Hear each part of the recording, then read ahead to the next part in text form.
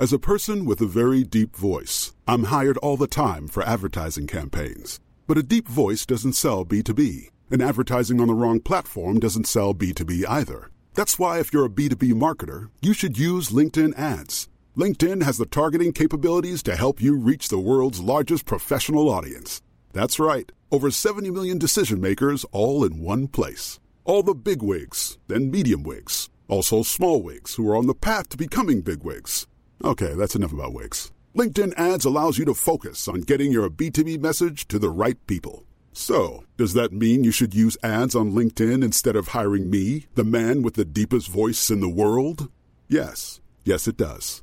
Get started today and see why LinkedIn is the place to be to be. We'll even give you a $100 credit on your next campaign. Go to linkedin.com/results to claim your credit. That's linkedin.com/results. Terms and conditions apply. Introducing Wondersuite from Bluehost.com. Website creation is hard, but now with Bluehost, you can answer a few simple questions about your business and get a unique WordPress website or store right away. From there, you can customize your design, colors, and content. And Bluehost automatically helps you get found in search engines like Google and Bing. From step-by-step guidance to suggested plugins, Bluehost makes WordPress wonderful for everyone. Go to bluehost.com/wondersuite. Hi everyone, it's Jack Eskin-Taylor here. Just a quick message for everyone that listens to our podcast. We are now rebranding as the Vine Street Property Podcast, as mentioned over the past few weeks, and you will soon hear from our new business partner, Paul McGee. So we're actually purchasing a property in Merseyside that requires a full refurbishment, so that's me, Joe and Paul are all buying a property within our new company, Vine Street Investments. So we've actually raised 50% of the purchase price through private investors, and they will receive a fixed return of 10% over the next 12 months. If you're interested in hearing more about our investment opportunities, please drop me an email at jack@vinest.co.uk. Hope you have a wonderful day and enjoy the podcast. Welcome to the Jack and Joe Show. We talk about property, business, and everything in between. Hosted by Jack Eskin-Taylor and Joe McCarthy. Sharing the stories of entrepreneurs, property investors, and our journey to health, wealth, and happiness.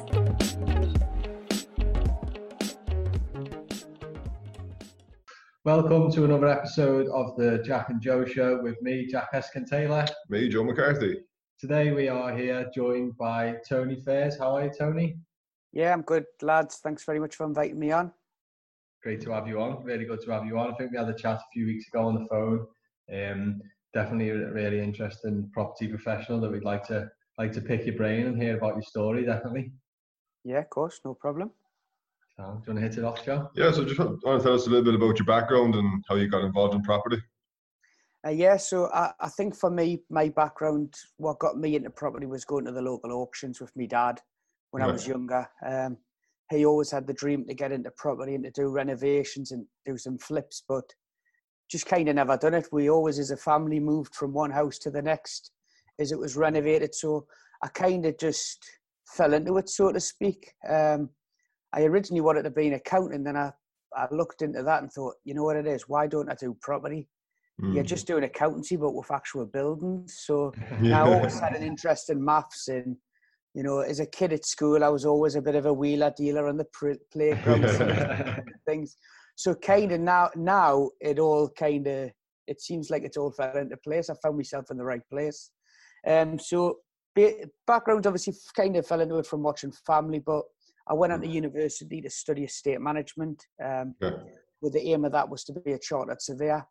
I never actually wanted to be a chartered surveyor. I just wanted to have the knowledge, and then the aim was always to open my own estate agency. So I kind of done a bit of a tour of the agents, running a lot of the local auction houses for about 5, 6, 7 years when I first graduated.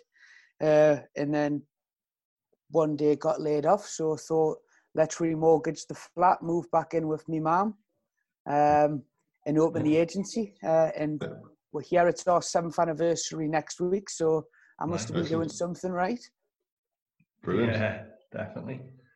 Nice. That sounds good, yeah. When you did that and you got started with the agency, what was it like setting up? Did you do that and sort of get into buying property at the same time, or did you hold off on buying more kind property? of. I've kind of done it the reverse way around. I've seen a lot of people like Laura Muse and things have got into property in their agency. They've ended up opening an agency off the back of building a portfolio.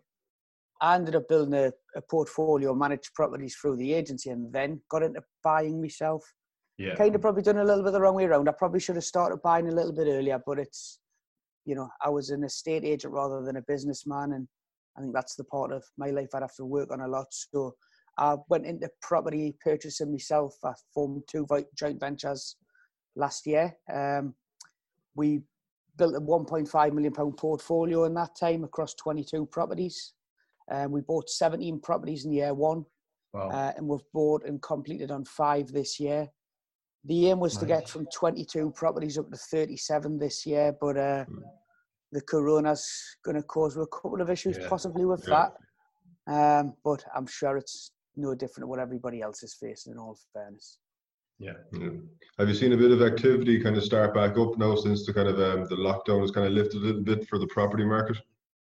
It's a bit of a strange thing. The housing minister said that he wasn't going to reopen the property market, and then 48 hours later at 10 p.m. at night, the forums went mad on Facebook saying housing minister announces estate agents can open, which I thought was a bit strange. I'm not allowed to visit me mum, but get my haircut, hence I've got the Wolverine look going on. But I'm allowed to open my estate agents and allow one stranger to go into another stranger's house. I just thought, it's madness. Some of my local agents in my area have actually reopened their doors. But we done a poll of all our landlords and our vendors, and the majority said, look, we're happy to do viewings, but only if our properties are empty. So we chose not to reopen the office. The staff are still filled. We're still getting a lot of Rightmove leads and things, and that's certainly increased since that announcement. But I just don't think it's right to open yet. You can't even go to Costa. Well, you can just go to Costa now and pick a coffee up. So I don't think it was. I don't think the timing was right. I still think we're a couple of weeks off full reopening of the offices, but we're certainly having a lot more activity on the viewing side of things. Yeah.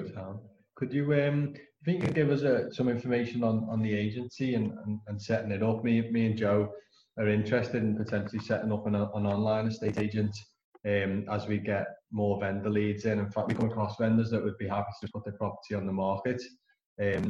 Just wanted to see if you could give us some sort of insight into some highs and lows and stuff that we should potentially be prepared for, or maybe stuff we might not know.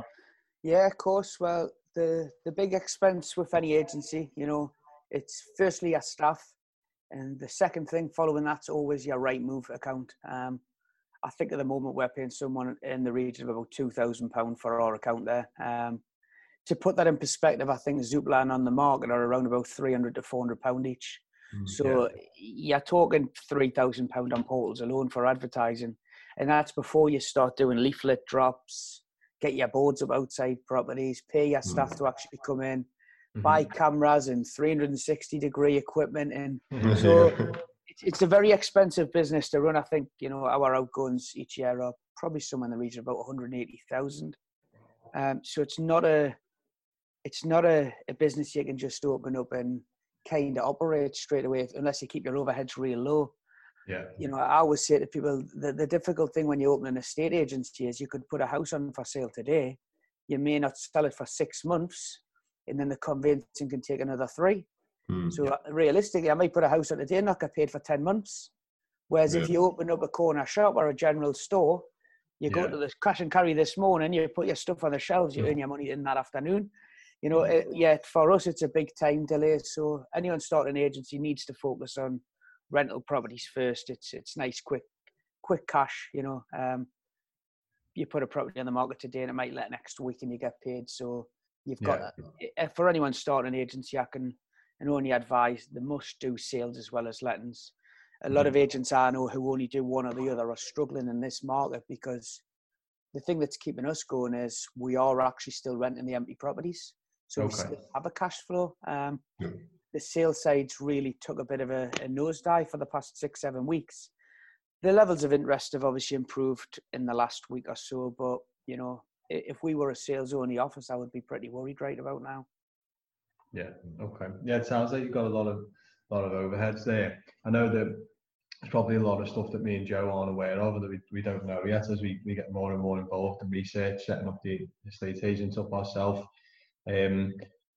That was one thing we were going to try and do, is keep overheads down and try and maybe just work online, not have a physical store, try and keep everything online. We were looking at just going on the markets, but obviously we looked at what the website views and how long people were spending on the website, and Rightmove just trumps them all day, doesn't it?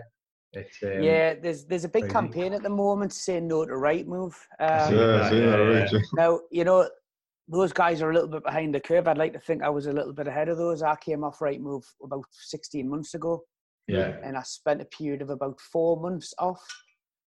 And we're seeing a dent in the business. So, you know, I've went back with my tail between my legs, as much as I'd like to save that £2,000 a month for 24,000 a year. I think you've got to consider the clients. You know, everybody looks at Rightmove first. That's the truth of it. As much as, you know, these agents are saying, pick the phone up, deal with your clients, that only affords you one extra member of staff. You know, Rightmove is a marketing tool in the same way that newspapers used to be, and different things like that. So unfortunately, I think at the moment it's a little bit of a necessary evil. Any advice I can probably give to you is probably better just to partner up with a local agent. Save yourself the hassle of the HMRC, the client money protection. You know, you've got to remember as well, you've got ROPA coming in, the regulation of property agents. You're going to have to be sitting exams there. That's going to be a level 3 for any estate agent staff and a level 4 for directors. Now, the worry there is, if you're not even qualified, they're not even going to be allowed to pick up the phone. So anybody starting in our business now, you know, staff who are already trained are going to come in a commodity because they're not going to have to spend 12 months where they can't really do anything.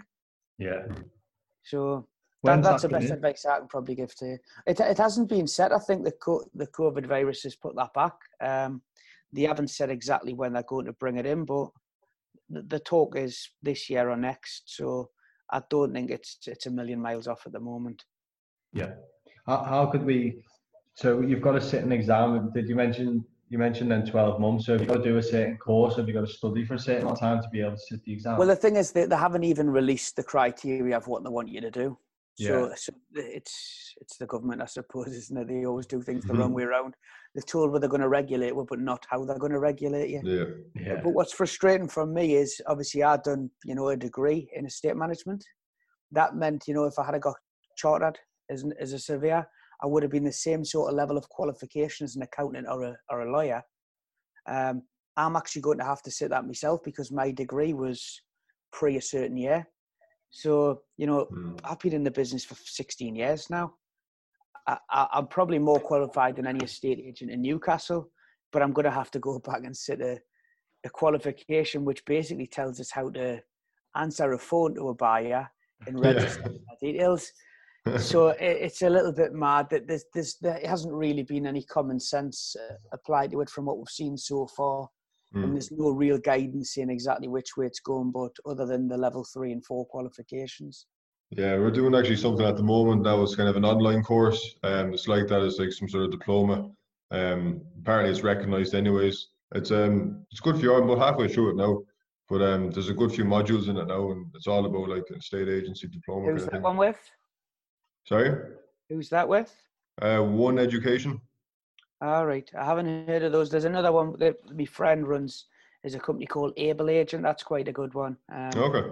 Relatively cheap. Allows people to get the education that they need. It's all online, workbooks and videos and things. But they're saying anybody who's even offering this qualification, they're probably going to have to offer a top up to get it to government regs. Yeah. When they eventually set what those are.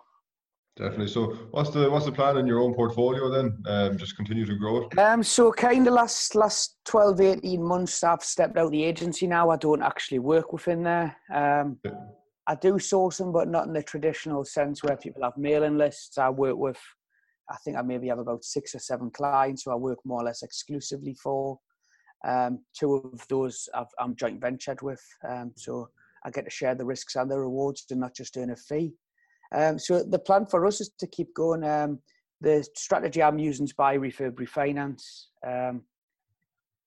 that essentially for us, it's just rinse repeat. You know, let's get the money invested in it, get the value added with a refurbishment, get it refinanced. So the good thing with that is because I used to run two of the local auction houses, I've got some good contacts over there. So we do get a lot of heads up on things going to auction and where there's been reductions and motivated sellers.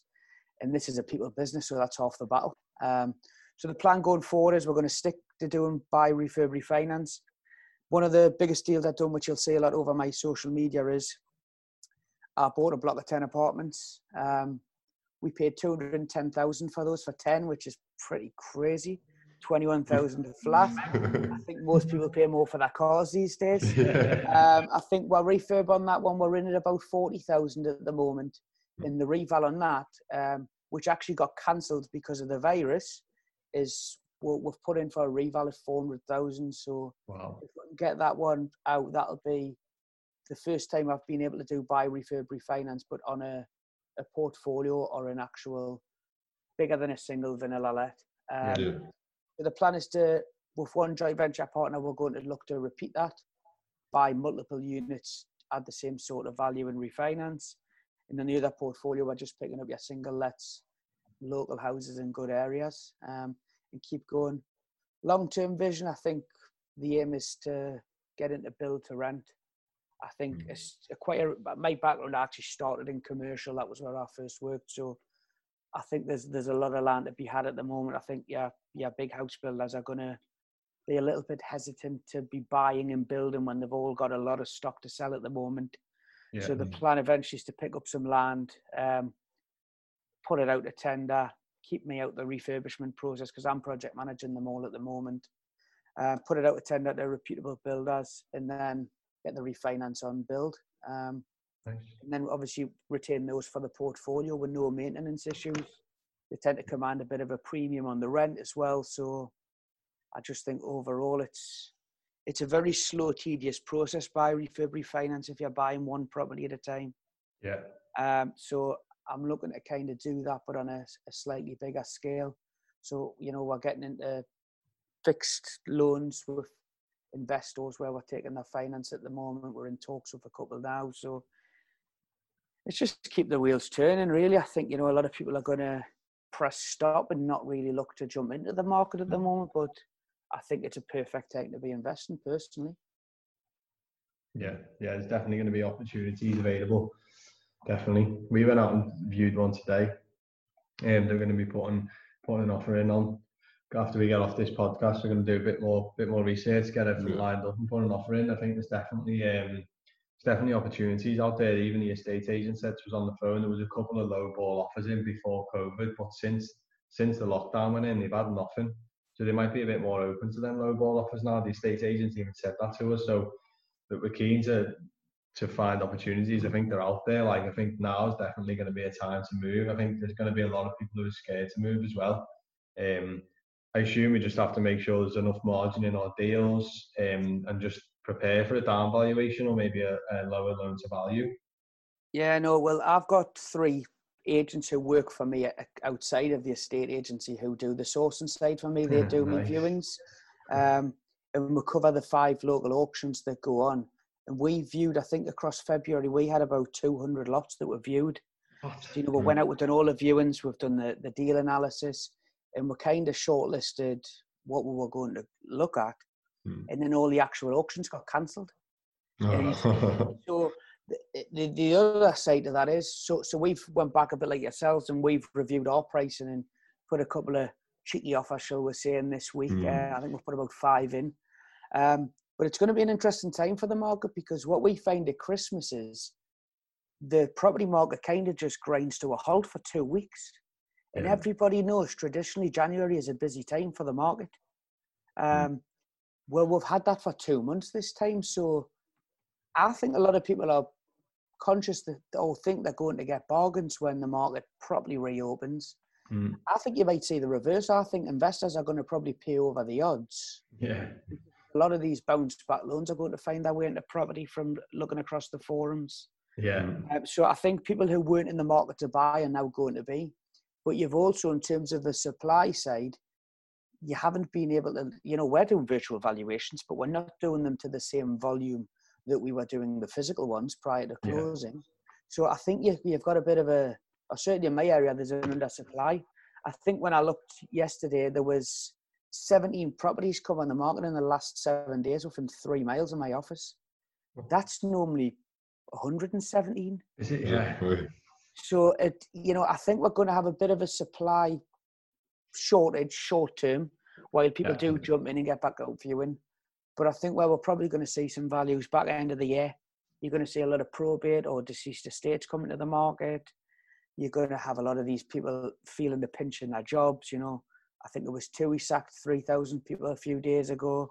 Bella Italia's went in administration. So all these companies are on a 90-day consultation if they want to lay staff off. So we're starting to see some of that side of things take effect, and that'll no doubt transpire into houses on the market for sale, motivated sellers. Yeah. We get a lot of divorce properties come on the market in January as well. And that's only 2 weeks together. So how are people going to cope with 2 weeks? So I think it's going to be an interesting time. There's definitely going to be a lot more motivated sellers on there. I don't think people are just going to be testing the water. But in terms of stepping up the market, in terms of up the chain, buying a bigger house, I think now's the time to step up the chain, if anybody's going to look to do it, because it's going to be the top end properties that are going to have the least amount of interest, I think. Whereas the kind of stuff that us guys are all out there looking for, I think we might find short term there's a bit more competition than what would perhaps like. I looked at the auction house Northeast catalogue that went, I think it was 2 weeks ago, their auction. There was no physical viewings done and they sold 80% of their lots. What? It's pretty good going for consider, the days of people buying properties blind have gone. I don't see that very often. Maybe once or twice a year you might see it, but 50 out of 70 lots have just had that happen 2 weeks ago. I don't know. Somebody's got some money hidden under that mattress that they need to spend, I think, by the looks of it. Definitely. No, it's crazy, right? Like, just listen to that now. Like, I was thinking the same thing as well. Like, that it's going to have that kind of initial kind of, rush to property. Like, investors are kind of waiting, to get started after COVID, after the lockdown, and it's just, you might have that initial kind of push, and then, like you said, like, the lack of stock at the moment. But yeah, it'll be interesting to see how it plans out towards the end of the year. Definitely. Like, yeah, I think it's going to be.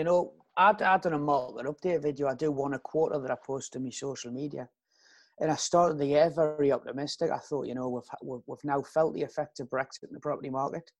People are sick of hearing about it. We had what people were calling the Boris bounce, where we had a lot of interest come the new year.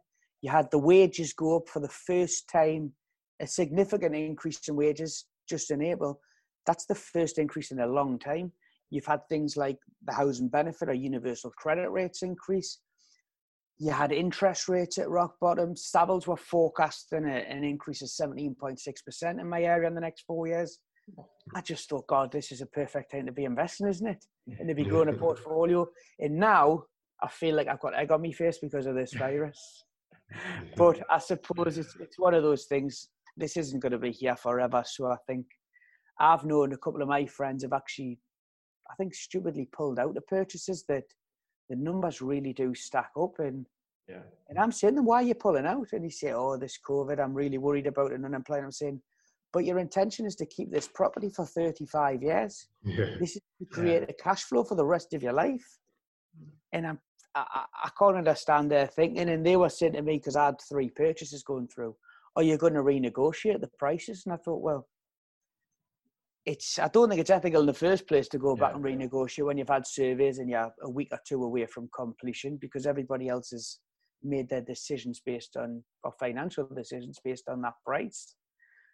And for me, it's about cash flow. We don't buy anything to sell. The way I look at it is property prices have doubled more or less every 10 years for the last 50 to 60 years. So the portfolios that we're building, for me, that's more a legacy. I'm looking to leave that to my kids when I have them. I want it to still be there for my grandkids, because they always say the rich get richer, but it's property and vehicles like that, given passive income. That's the only way that the rich do get richer. So I'd quite like a piece of that. Yeah, of course. Yeah, definitely. You got any more questions? Have you got any more like top tips that you think you should be able to give us, or anything that I just feel like sometimes we might be going in a bit blind with the whole estate agency business. I know you said maybe partner up with somebody else. How would we maybe approach somebody like that, another agent? How we start get that ball rolling? Well, I think the best is probably to find an independent a bit like myself, because they're a bit more open-minded. You can't go to any countrywide agent because they just won't entertain you. Yeah. But for an agency like myself, if guys like you approached me and said, you know, I'm going to have houses to sell, would you look to do some sort of fee split? Well, from my side, I don't feel like I would have that property to sell without you, so why wouldn't I? Mm-hmm. And essentially, you could be my competitor, or you could essentially be an extension of my agency. So I think I'd rather have you on site than popping up in a shop next door to me and being my competition. So True. that's how I would probably pitch it. And I think from a compliance side, it'll make your life so much easier. Yeah. You know, the money laundering, the client money protection, it's mad, you know, just the liability insurance and things like that. That's the side that a lot of people don't really appreciate and see the time and effort that goes into that. I think people think, well, you just put an estate agency board outside and Rightmove does the rest of the work, you know. Whereas unfortunately, it's not that simple, or not the back end of the operation anyway. So plan is to build up your portfolio going forward, just keep buying and build up that legacy. Yeah, so I've had a bit of time to reassess my goals as well, if we're being off, and sit down and kind of say, where do I want to be? And I think for me, I'd like the initial aim was to build 50 of my own properties within 3 years, which I appreciate quite an ambitious target, but based on my share of the 22 that we own already, 9 of those are mine. So that's not bad for your first year, I don't think. And the good thing is, with the properties that we've bought, we've managed to refinance and actually pull all of our money out. I know you see some deals posted where there's maybe 5, 10, 15K left in them. Yeah. We actually done a deal where we purchased it for 56,000 and spent 2K on it. Probably utilising or leveraging my estate agency experience, we give the current tenant 2 months rent free. Well, for me, my interest only mortgage on that was £150 a month. Yeah. But the tenant felt like I was giving him £1,200 discount, and he spent that £1,200 on the house, and it revalued at £100,000. Wow. So I think it worked out. We got something like £16,000 more than we initially put in at day one, and I was like, "This is all the benefits of a flip, but I've got the cash flow forever now. And I've got 25% equity in it. What's not to like with that?" And that's why I can't understand why people flip stuff. Really, I see a lot of people doing it to build that pot when it's early days, but you can make 20, 30K here or there. But why wouldn't you rather make £3,000, £4,000, £5,000 a year as long as you own the property? And you know, if you want to start deleveraging over time, then do so. That's one of the things I quite like to talk about. I don't think people understand the risk or the gearing side of property. You've seen it obviously back when Northern Rock went bust. They brought in things like interest cover at 1.25%. There's a lot of people 100% mortgaged up. I'm fortunate that at the end of year one for us, we were at 65% loan to value. Nice. So we're pretty well protected, obviously, for this coming. But there's scope to remortgage to pull more money out when we need it. But the aim for me in the 3 years is ideally to be sitting somewhere around the 50-60% loan to value. And then I think I've essentially got a portfolio that is as risk-free as you can get a portfolio. And I know a lot of people are like, right, just refinance it, get as much as you can out, go again. And it's risky. You've got to balance the risk with the reward. And, you know, as much as I'd like to be 80% loan to value and benefit from the market increasing, when you look at the difference in the uplifts, I think you've got to have a bit of a common sense approach to this. And, you know, I entered that property at the time when the market was on its backside, and that's when I was in university. So I learned all about why the global collapse of the finance industry happened. I've seen people who had portfolios of 100 properties through the agency I was working for, who had different sports cars for each day in kids in private school. I've seen those same guys getting the bus into town now. They've literally lost everything because they were so leveraged up. And I'm quite fortunate that I came into property when I did, because I think if I hadn't seen people like that and watched their fall from grace, I don't think I would have protected myself as well as I have. So, you know, as much as this is a bit of a nightmare, I think it's also potentially a perfect storm for people in my position who are busy trying to grow their portfolios. Yeah. As we get started, we're looking at so the ones we've got already with the 25%. That's how much equity we've got, and they're on interest only. So we've spoke about this and said that we would do interest only for the cash flow at the start. Now, are we being silly by doing that? Should we just get them on repayment mortgages and just? Well, I tell you what I've done that's a little bit differently to most people. There's two ways I think people invest in property, and it's either for cash flow or capital appreciation, or a balance of the two. I don't think you need to pick one or the other. You know, Grant Cardone says buy the best house in the best street you can afford if it's just something for 20 years down the line. The biggest mistake you see investors make is buying the cheapest, highest cash flowing properties in higher risk areas. You know, I always see people trying to source and sell deals in County Durham, not far from me. Houses for £20,000 that yield 22%. But what they don't understand is you're never going to get that rent half the time. So one of the things that I've done is I've balanced the capital appreciation side of things with the cash flow. And I've also balanced interest only with some repayments now. And you say on the forums all the time, can you get finance for properties below 50,000? You see it on the forums every other day.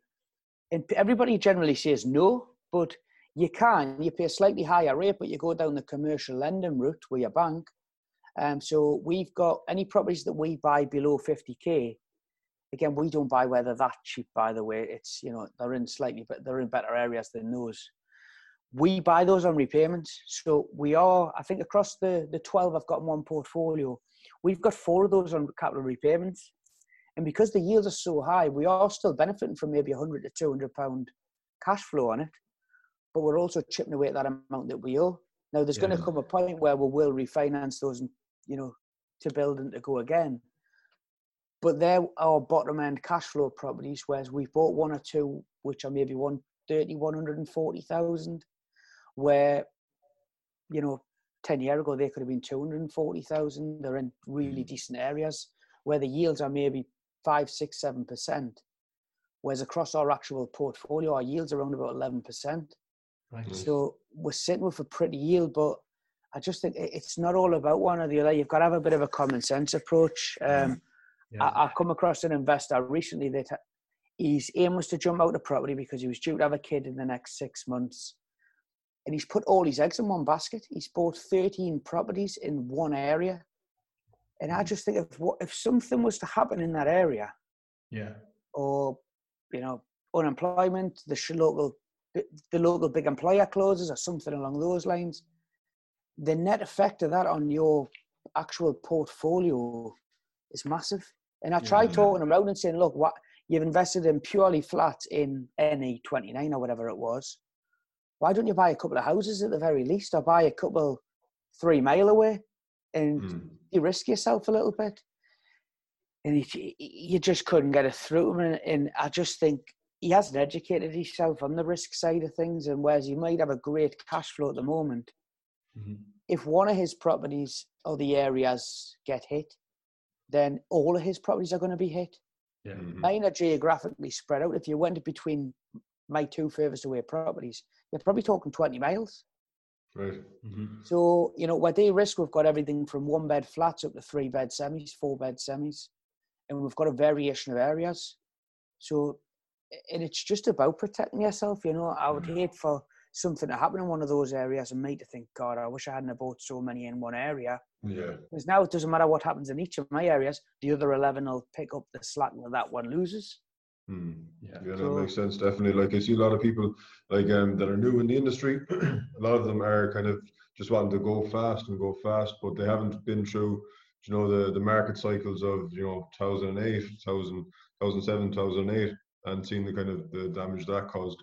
But then anyone that we've spoken to who've been through that, who, you know, experienced the kind of the booms and the busts, the different market cycles, they're all saying the same thing. Like, it's just, be careful. Like, don't over leverage yourself. Don't gear yourself up too much, because that's where problems occur.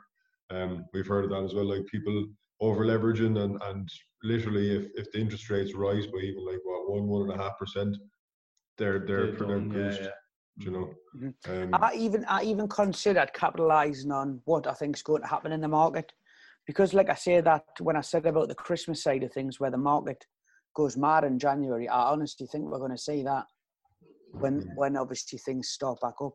I even contemplated selling 2 or 3 of mine just to maybe double the pot that I had, and then jump back in end of the year when I think things will be a little bit darker in the property industry. I don't think there'll be as much confidence, because we will start seeing, I think Universal Credit, the number of applications was 2 million applications in the last month. It's crazy. Wow. But they're talking unemployment could get up to 4 million people. That'll be the highest level of unemployment we've ever seen. You're seeing in the news today about interest rates. The government bonds on a negative interest rate. Why would anybody invest on a government bond where they're going to lose money over 3 years? It's absolute madness. But we're one of, I think, only 3 countries in the world now that aren't on negative interest rates. So it's certainly something to think about. The fact that the government's chucking £50,000 at every business there on a self-certification basis. There was a reason they stopped self-certification mortgages and why they called them liar's mortgages. It's the same thing now with the businesses and the loans. They were talking about just putting a 0 on the end of everybody's bank account in the country. They're not actually printing this money. It's all fictitious. And I think when money's becoming so cheap and easily available, things are going to be pretty bad, I think, in 6 months' time. But for an agent like myself who's looking to buy from motivated sellers and who benefits from selling properties in an auction, it's probably going to be a good thing for me. But unfortunately, it's going to be these guys who are losing their jobs and things who are going to struggle. So it's going to be strange times, I think. Yeah. Be interesting to see what happens, definitely. Very interesting. When I was looking at this, there was one study came out that said the market was forecast to drop by 3% this year and to bounce back by 5% next year. I'd be surprised if we're sitting 2% higher in prices at this point next year than what we're today. Very surprised. But there's been a massive lag in transactions. I think we're expecting 1.2 million transactions of houses to sell this year. And they reckon that's going to sit at about 700,000 by the end of the year.